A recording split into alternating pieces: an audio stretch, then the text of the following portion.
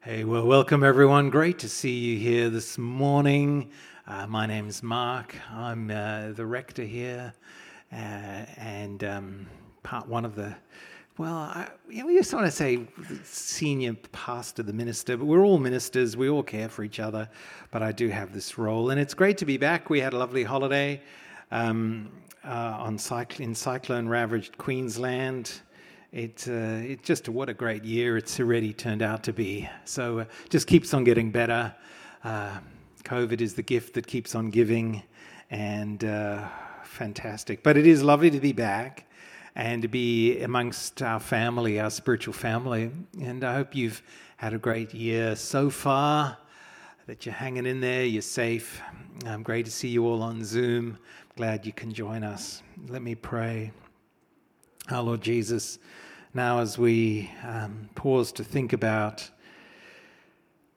who you are and what that all means in our lives, I pray that your Holy Spirit will speak to us and guide us and strengthen us and encourage us and fill us with joy and fill us with peace and fill us with hope. Amen. So one of the most important things we can think about as people, as humans, is what's gone wrong with the world. Now, if I asked you right now, what's wrong? What's really wrong with the world? What might you say? I don't know. Think about it. Or maybe if you let me rephrase it. Not what you would say. Imagine if you went on your Facebook feed, maybe the Balmain Living Facebook group. And you said, in the world, as you listen to people's discussions, if you said to folk, what's really wrong with the world? What do you think people might say? You can stick your hand and yell out an answer. COVID's really wrong with the world. Yeah, COVID's bad, yeah.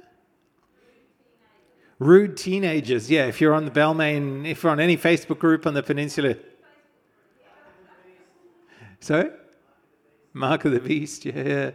Well, it's not just COVID that's wrong with the world. It's like government's response. Everybody else's response is wrong. And if only I ruled the world, it'd be a much better place. I'd be a much better ruler of Australia. And I would have made sure, this is what you read. Like, if I were in charge, that's really the subtext, So, on the, those on the right under, maybe even as 6 weeks ago, were like, all these terrible impositions and restrictions on our freedom, and the government should just stop mandating this, and it's all awful, and we need more freedom. And the government from the right, everyone on the right was saying this is terrible. Now, of course, we've opened it up, and everyone on the left is like, this is terrible. We need to close back down again. We need more restrictions. These complete idiots. And then you've got everybody going, well, the government's completely messed everything up. I'm on Twitter, which is... It's a bit of a cesspool of and you have very, very intelligent people on Twitter from places like Melbourne going, they have totally, anything that anyone in government does apart from Daniel Andrews is terrible. And you just go, well, so the government was terrible at not getting the vaccines. Then it was terrible at getting the vaccines but rolling it out. Then it was terrible at not getting enough not enough rat tests, and so on. It's like everything's bad, and the assumption is what's really wrong is I'm not in charge. Okay, so that's what's really wrong. Of course, why that question is so important is the answer we give to the question of what's really wrong with the world will determine the answer we give to the next question, which would be, what's the solution? How do we fix it up? How do we fix it up?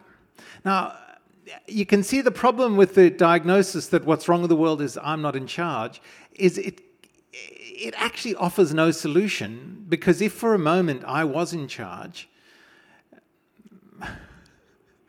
well, I'm pretty sure it wouldn't go well.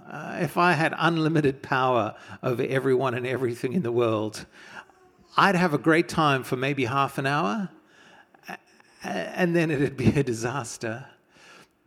But seriously, the problem with that thinking that is embedded in us it's actually a recipe for a lot of the anxiety and stress and depression that we're currently experiencing. Because there is embedded in us this sense that things would be better if I were in control. I should be in control. I should be in charge, but I'm not, and I should be, and I feel anxious and I feel powerless because I want to be in charge, but I'm not. But I also know that if I were, it probably wouldn't help anyway. So what we do psychologically is we load ourselves up with all the pressure to be in control and the expectation and then the frustrations that we're not. And you just get this massive sense of anxiety. Because if I'm not in control and you're not in control, but I feel like I should be and you feel like you should be and we're competing for it, but we all know that even if we were, it still wouldn't really solve the problem. Well, where are we left? What are we left with? Well, we're left with just this massively heightened sense of anxiety and fear, and we lash out at each other, we attack each other, we lose all civility. We lose the ability to experience each other as whole people who, just like us, are doing our best to get through this life and through the world. And it just makes it all worse. Isn't that what a comforting thought? You thought, I'll come to church this morning and I'll just be encouraged. And well, here's the good news. And the good news is found in the baptism of Jesus. So this is in the church's calendar. This is the first Sunday after Epiphany. Epiphany is 12 days after Christmas. Epiphany is the festival in the church's calendar where we remember the revelation, the epiphany, the revealing, the unveiling of Jesus as God incarnate. And in particular, for this Sunday, the focus is on the baptism of Jesus. And the baptism of Jesus is announced by John, and then we see it recorded in all the Gospels. And in this story, we see two things. We see an introduction to the whole Bible story that tells us what's really wrong with the world, and we see where the real solution to what is wrong with the world lies. So I hope by the time I'm finished, and by the time we're finished here today, you will have a slightly clearer vision of what's really wrong with the world, and you'll have hope that what's gone wrong is going to be healed and fixed, and that will help you be a little less anxious, a little more peaceful, a little better able to connect with folk around you and treat them civilly, even when they're moronic idiots on social media. And I say that with the greatest lack of respect. So as we get into this, what we're going to do is just breathe. So just take a moment. And as Noah escapes, and Mother goes after, he can't actually get out, but, he might be able to hurt himself. So let's just breathe.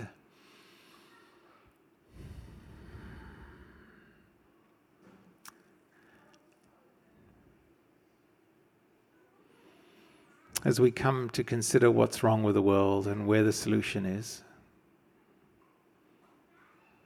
just allow your heart to be still.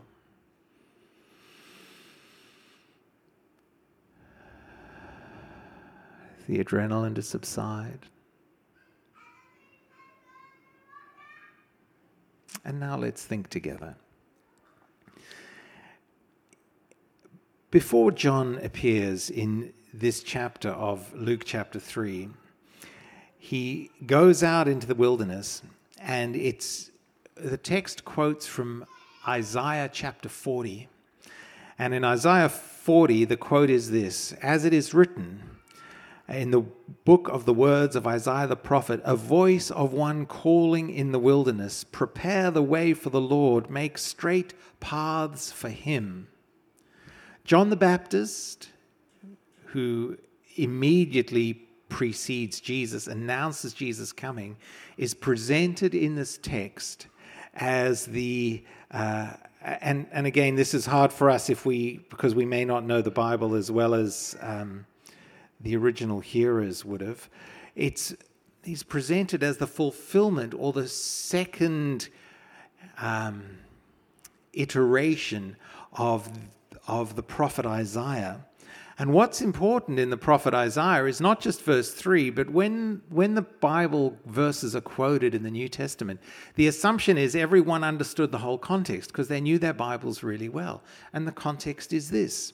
This is the message that God was wanting Isaiah to bring to the world. Comfort my people, says your God. Speak tenderly to Jerusalem and proclaim to her that her hard service has been completed, that her sin has been paid for, that she has received from the Lord's hand double for all her sins. A voice of one calling, in the wilderness, prepare the way for the Lord. What does all that mean? Well, God's plan for the world has always been to overturn evil and sin and sickness and injustice through a community of people. So what's really gone wrong with the world is that this world was created as a place where there was a cosmic evil. There are spiritual forces, according to the Bible, who have rebelled against God, the one true God. So this might sound a little weird if you're not used to the whole church thing, but bear with me. It's the biblical cosmology or understanding of how the cosmos works.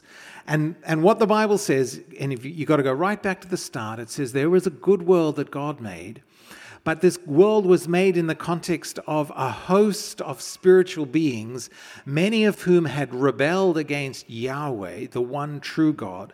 And these beings had rebelled against Yahweh, and God's plan to defeat evil once and for all in all of the universe was by creating a community of human beings who would freely choose Him, and in whom and through whom, as they freely chose to submit to Him, God would defeat evil. As men and women with God bore His image, we would defeat evil on His behalf with Him. And finally and fully, as we did God's will, we would do away with evil. That was the plan. When we read the Bible, we discover this plan had one fatal or seemingly fatal flaw. That is, that every person that God chose to work with to defeat evil became part of the problem. See, right from the start, Genesis chapter 3, right the way through to the choosing of Abraham in Genesis 12 and the choosing of Israel, every person God chose to work in and through to defeat evil became part of the problem. And this is what's really wrong with the world, that all of us, in our own ways, are so tragically flawed from the inside that no matter how great the vision is that God gives us, no matter how compelling the vision is, no matter how wonderful it might appear to live with God, inside our hearts, we're fearful of God, we're selfish, and we choose to believe the lies of the rebellious spirits that if we follow them, we'll find life more than if we follow God. You see, the rebellious spirits personified or characterized, say, in Genesis 3 in the form of the serpent, and we'll see in the Gospels they come after Jesus, say to us, you don't need the one true God. If you've got enough money, then you'll really have life. And there's something in our hearts that goes, yeah. Or the rebellious spirits say to us, you know what, if you just have enough love, then you'll really have life. And there's a part of us that goes, yeah. Or the rebellious spirits whisper to us, say, well, if you just had really good, competent leaders, then you'd have life. And there's a part of us that goes, yeah. It's, by the way, why we get authoritarianism and why we gladly accede over history to powerful rulers who in the end up crush us. But there's this thing in us that believes the whispered lie from Satan and all his demons that say a strong leader is what you really need, and you trust this leader and he'll lead you or she'll lead you, though it's typically a he in this context, into the promised land of glory. And so we all go along with it, and then we end up in concentration camps and oppressed and it's misery. But there's a bit of us that always is tempted to go, yeah, if I can do anything but actually trust the one true God. I can find life. I can make it work. If I just have enough control. So the problem is this. And so in Isaiah, what we have as John comes onto the scene is Yahweh and what the Bible calls his divine council. Yahweh and all the spirits, all the divine beings who are ruling and overseeing the world, and they get together and they go, okay, we're gonna heal Israel, and we're gonna start again. And through Israel, we're gonna comfort, we're gonna speak tenderly, and we're gonna give her forgiveness. So there's going to be comfort, there's going to be tenderness, and there's going to be forgiveness. And it's going to be a fresh start for Israel. Now, this was like 540 BC. And we know that even that fresh start didn't come to much because Israel was still fatally flawed. So now, 500 years later, John the Baptist appears, and the gospel writers take these same words from Isaiah where God is saying, I'm going to give a fresh start. I'm going to do something new. I'm going to give forgiveness and comfort and peace to my people. And it's going to be the beginning of the end of the fight against evil and injustice. And this is what is quoted for John the Baptist as he prepares the way for Jesus. So you go, what does all that mean? The gospel writers are saying to us, through John the Baptist and the retelling of the story of Isaiah in John the Baptist, to get ready to understand that in Jesus, God is going to fulfill every promise that he made to Isaiah, every promise that he made to Israel, every promise that he made to humanity, to finally overcome all that is wrong with the world, to finally bring forgiveness and tenderness and healing to the world. That's the whole point of John the Baptist. Get ready. God is on the move. Okay, so you go, oh, that's awesome. How's he going to do it? What's God's plan going to be this time? Because the problem has been, every time God has chosen a group of people to work through, they've stuffed it up. So what's the plan? Epiphany, baptism of Jesus, in the words of Baldrick, sitting in the divine council, I have a cunning plan, sire. Except this really is a cunning plan. What is God's plan? Well, God's plan is now there is going to come into this world a human person in whom and through whom and with whom the great Most High God is going to work perfectly.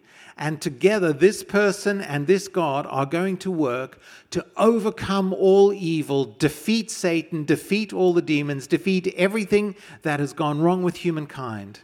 And God is going to provide this hero, this champion, this great warrior for justice and love. That's what John the Baptist is telling us.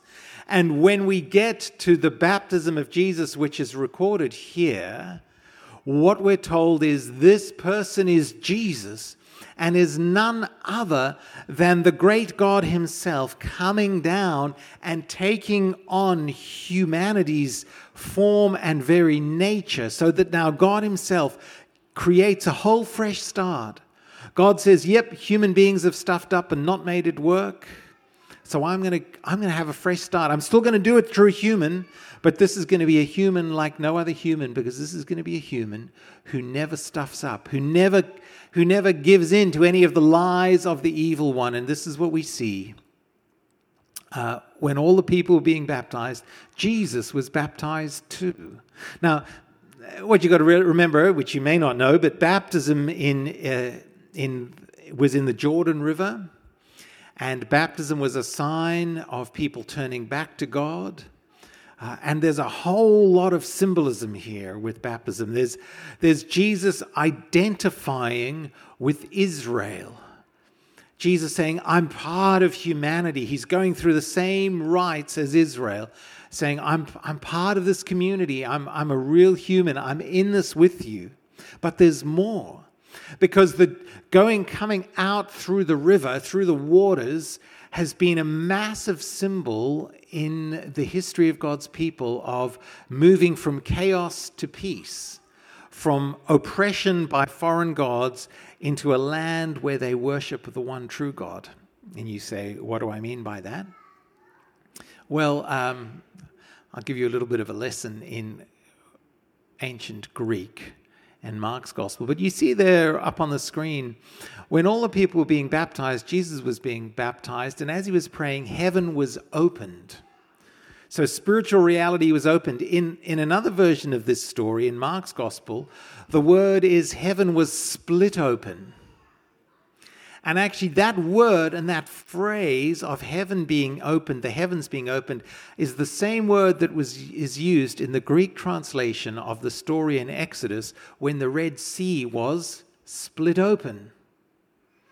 Okay, so there seem to be echoes in the story of this great victory that God won for his people Israel. So you think about it, Passover story.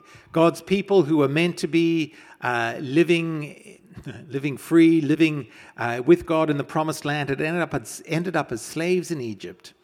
And God dramatically rescues them. And the context of the Exodus is a battle between the one true God and all the false gods of Israel, all the Elohim, the false gods of Israel, and this massive battle. And the battle comes to a great climax when God has, through the 10 plagues, the Israelites have been released. Now they come up. They're being chased by the Egyptian army representing all the forces and powers of evil ranged against God. And they come up against the Red Sea. And it looks like God's plan is going to end. And then what happens? God splits open the Red Sea. They go through the watery chaos and come out the other side into the wilderness on the way to the promised land. And all the Egyptian army goes into the Red Sea and gets killed. Great story of God defeating evil and freeing his people as they come through the water from chaos into salvation. Now, fast forward 40 years, Israel wander around the desert. It's not a long walk, but it takes them a while because they've got to learn a whole bunch of stuff. And they walk around the desert and they keep stuffing up and they keep stuffing up and they keep stuffing up. Eventually they get to a river. What river do they get to? The Jordan River. What happens in the Jordan River? They cross through all the original people who fled Egypt, die in the desert. The next generation go through the Jordan River and they come out of the other side into the promised land, the land of milk and honey, the place of God's blessing, peace, rest from their enemies. Except we know, of course, the promised land isn't a place of blessing because they stuff up, they mess up, it doesn't really work for them, and they get chucked out again, and eventually they come back. But it never has really been sort of the heaven on earth that it was meant to be. All of that comes together in the story. Jesus representing the one who has come to take the battle to all the foes of God, to rescue humanity and bring forgiveness and healing and restoration, to bring heaven to earth. Jesus comes down and he goes into the Jordan River. There is a splitting apart of the heavens. Jesus comes out. The fullness of God is there. And what is seen is this is the start of the great final battle. And the Holy Spirit descends on him in bodily form, so the fullness of the presence of God. And a voice from heaven says, "You are my Son whom I love." The beloved, maybe we just go to the next slide because, that's an important little verse there. With you I am well pleased, or you are my... The Greek word behind well pleased is actually the same word that in Hebrew is used of Solomon. It's the same translated as Solomon's name. So there is a fulfillment in this passage of God saying, this Jesus is the fulfillment not just of the Exodus story, of all of Israel coming into the promised land, but also of King David, who was the great ruler of Israel. This is the fulfillment of the Davidic line. Because that phrase would have been, that is a descendant of David. Yediyahu is the Hebrew behind it that is translated in the Greek, beloved son. So if we could just go back to the previous slide. All of God, Father, Son, and Spirit are fully engaged in this great cosmic battle against evil. And the new thing that has happened, that this baptism publicly unveils or reveals, is that God has stepped onto the battlefield of human existence to go and to fight for us. And if you read further in the Gospels, you know that the very next thing that happens to Jesus after his baptism is he goes off into the wilderness for 40 days and goes head to head with evil for 40 days and defeats them.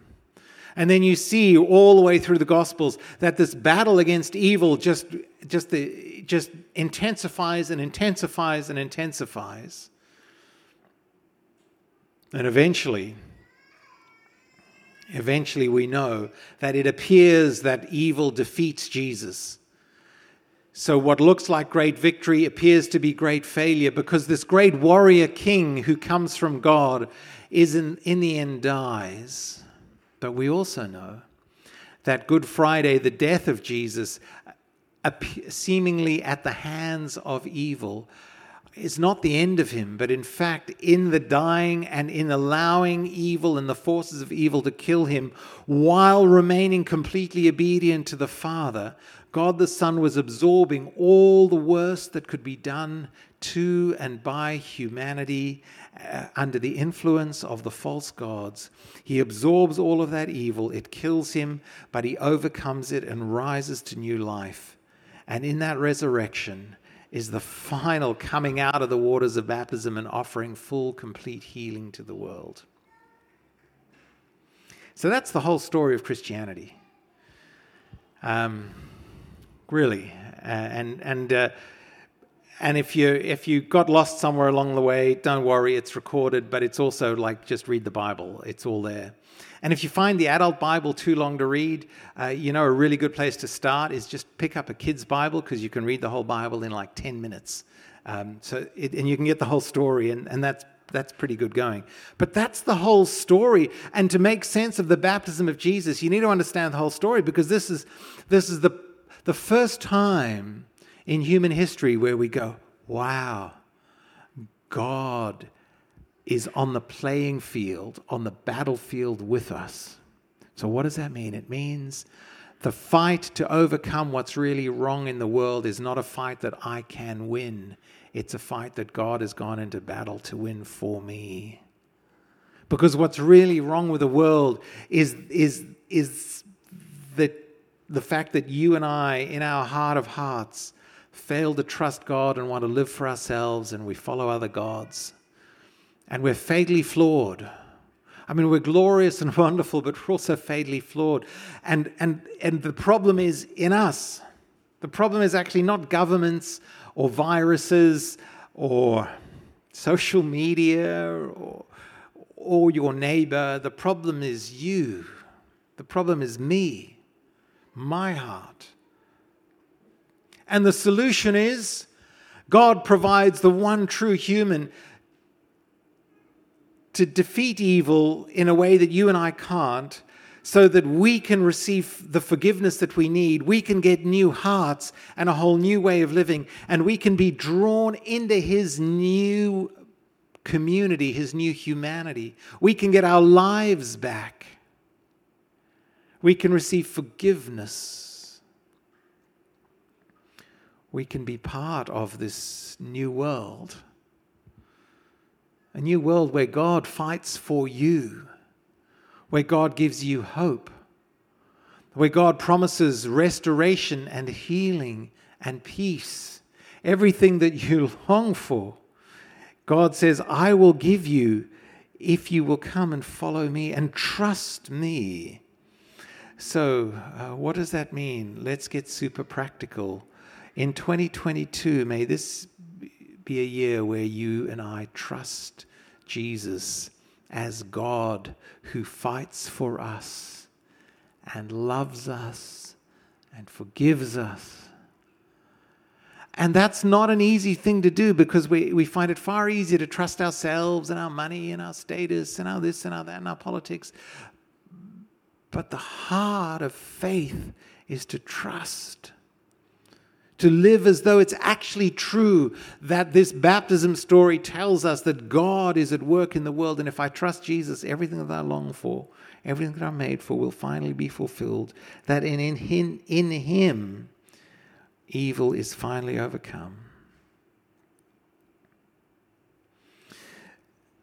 Let 2022 be for us a year where we Every day wake up and ask ourselves this question, or pose to ourselves this challenge. Will I align all of my interests with the interests of Jesus? Okay? Will I align my interests, my values, what really matters to me, with the interests and the values of Jesus? Because that's what it means to live with him as God, to say, actually, I should care about the things that he cares about. I should live the way Jesus would live were he living my life in my place. Do I love the poor? Do I love the rich? Do I love my neighbor as myself? Do I forgive? Do I trust? Do I always seek the best for others? Am I full of hope, or am I a cynic and full of despair? Can I live today trusting God to provide for me today and not worry about tomorrow, because that's how Jesus says? So will 2022 be a year where you learn to live in the way of Jesus, and where we learn increasingly to do that? Because it's not something you ever finish learning. Every day, every season of life presents new challenges to trust Jesus and his victory for us. How does that happen? Well, I want to suggest this to you.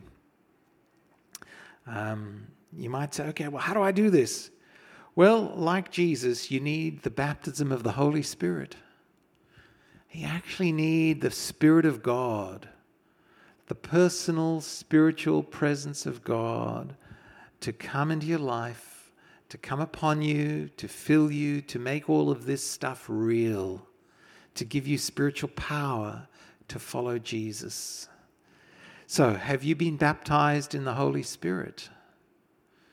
Have you asked Jesus, have you asked the Spirit into your life to fill you with the presence and the love and the reality of Jesus? That's what it is. And then to live in conscious dependence on God in his fullness in your life, Father, Son, and Spirit. So I'm going to give us a chance to do that as we kick off this new year, to pause and ask God to fill us afresh. And maybe you've been following Jesus for like the last 50 years, and maybe this morning you just need a fresh sense of his love for you and the power of his victory for you. And maybe you need the Holy Spirit to fill you afresh. Or maybe this is all pretty new. And then this morning I just say, turn your life over to Jesus and ask the Holy Spirit of Jesus to fill you. And maybe for the first time give you a new heart and a whole new way of living. Let's pray. Lord Jesus, thank you that you have lived and died and risen again for us, that you are God in all his fullness, come to fight for us, to live for us, to obey for us, to pray for us, to love for us, to die for us, and to rise again for us. And I ask you for each of us in this room and on the Zoom call, that this morning we will turn our lives over to you. Maybe for the 1,000th time, maybe for the first time, we will surrender to you. And we will trust you. And I pray that you will pour your Holy Spirit out on us.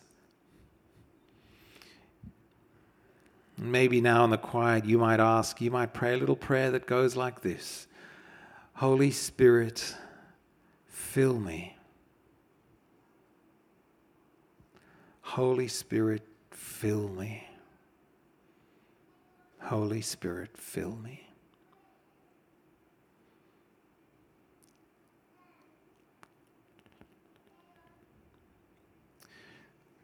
Thank you, Lord.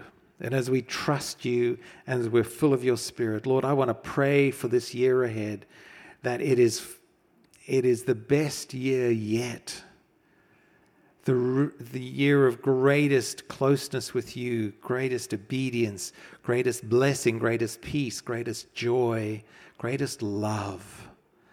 no matter what the pandemic brings, no matter what the economy brings, no matter what the stuff of life is, from the inside out, may you be powerfully at work in us in ways that are just beyond anything we could hope or imagine sitting here this morning. And we ask all of this in your name, Lord. Amen.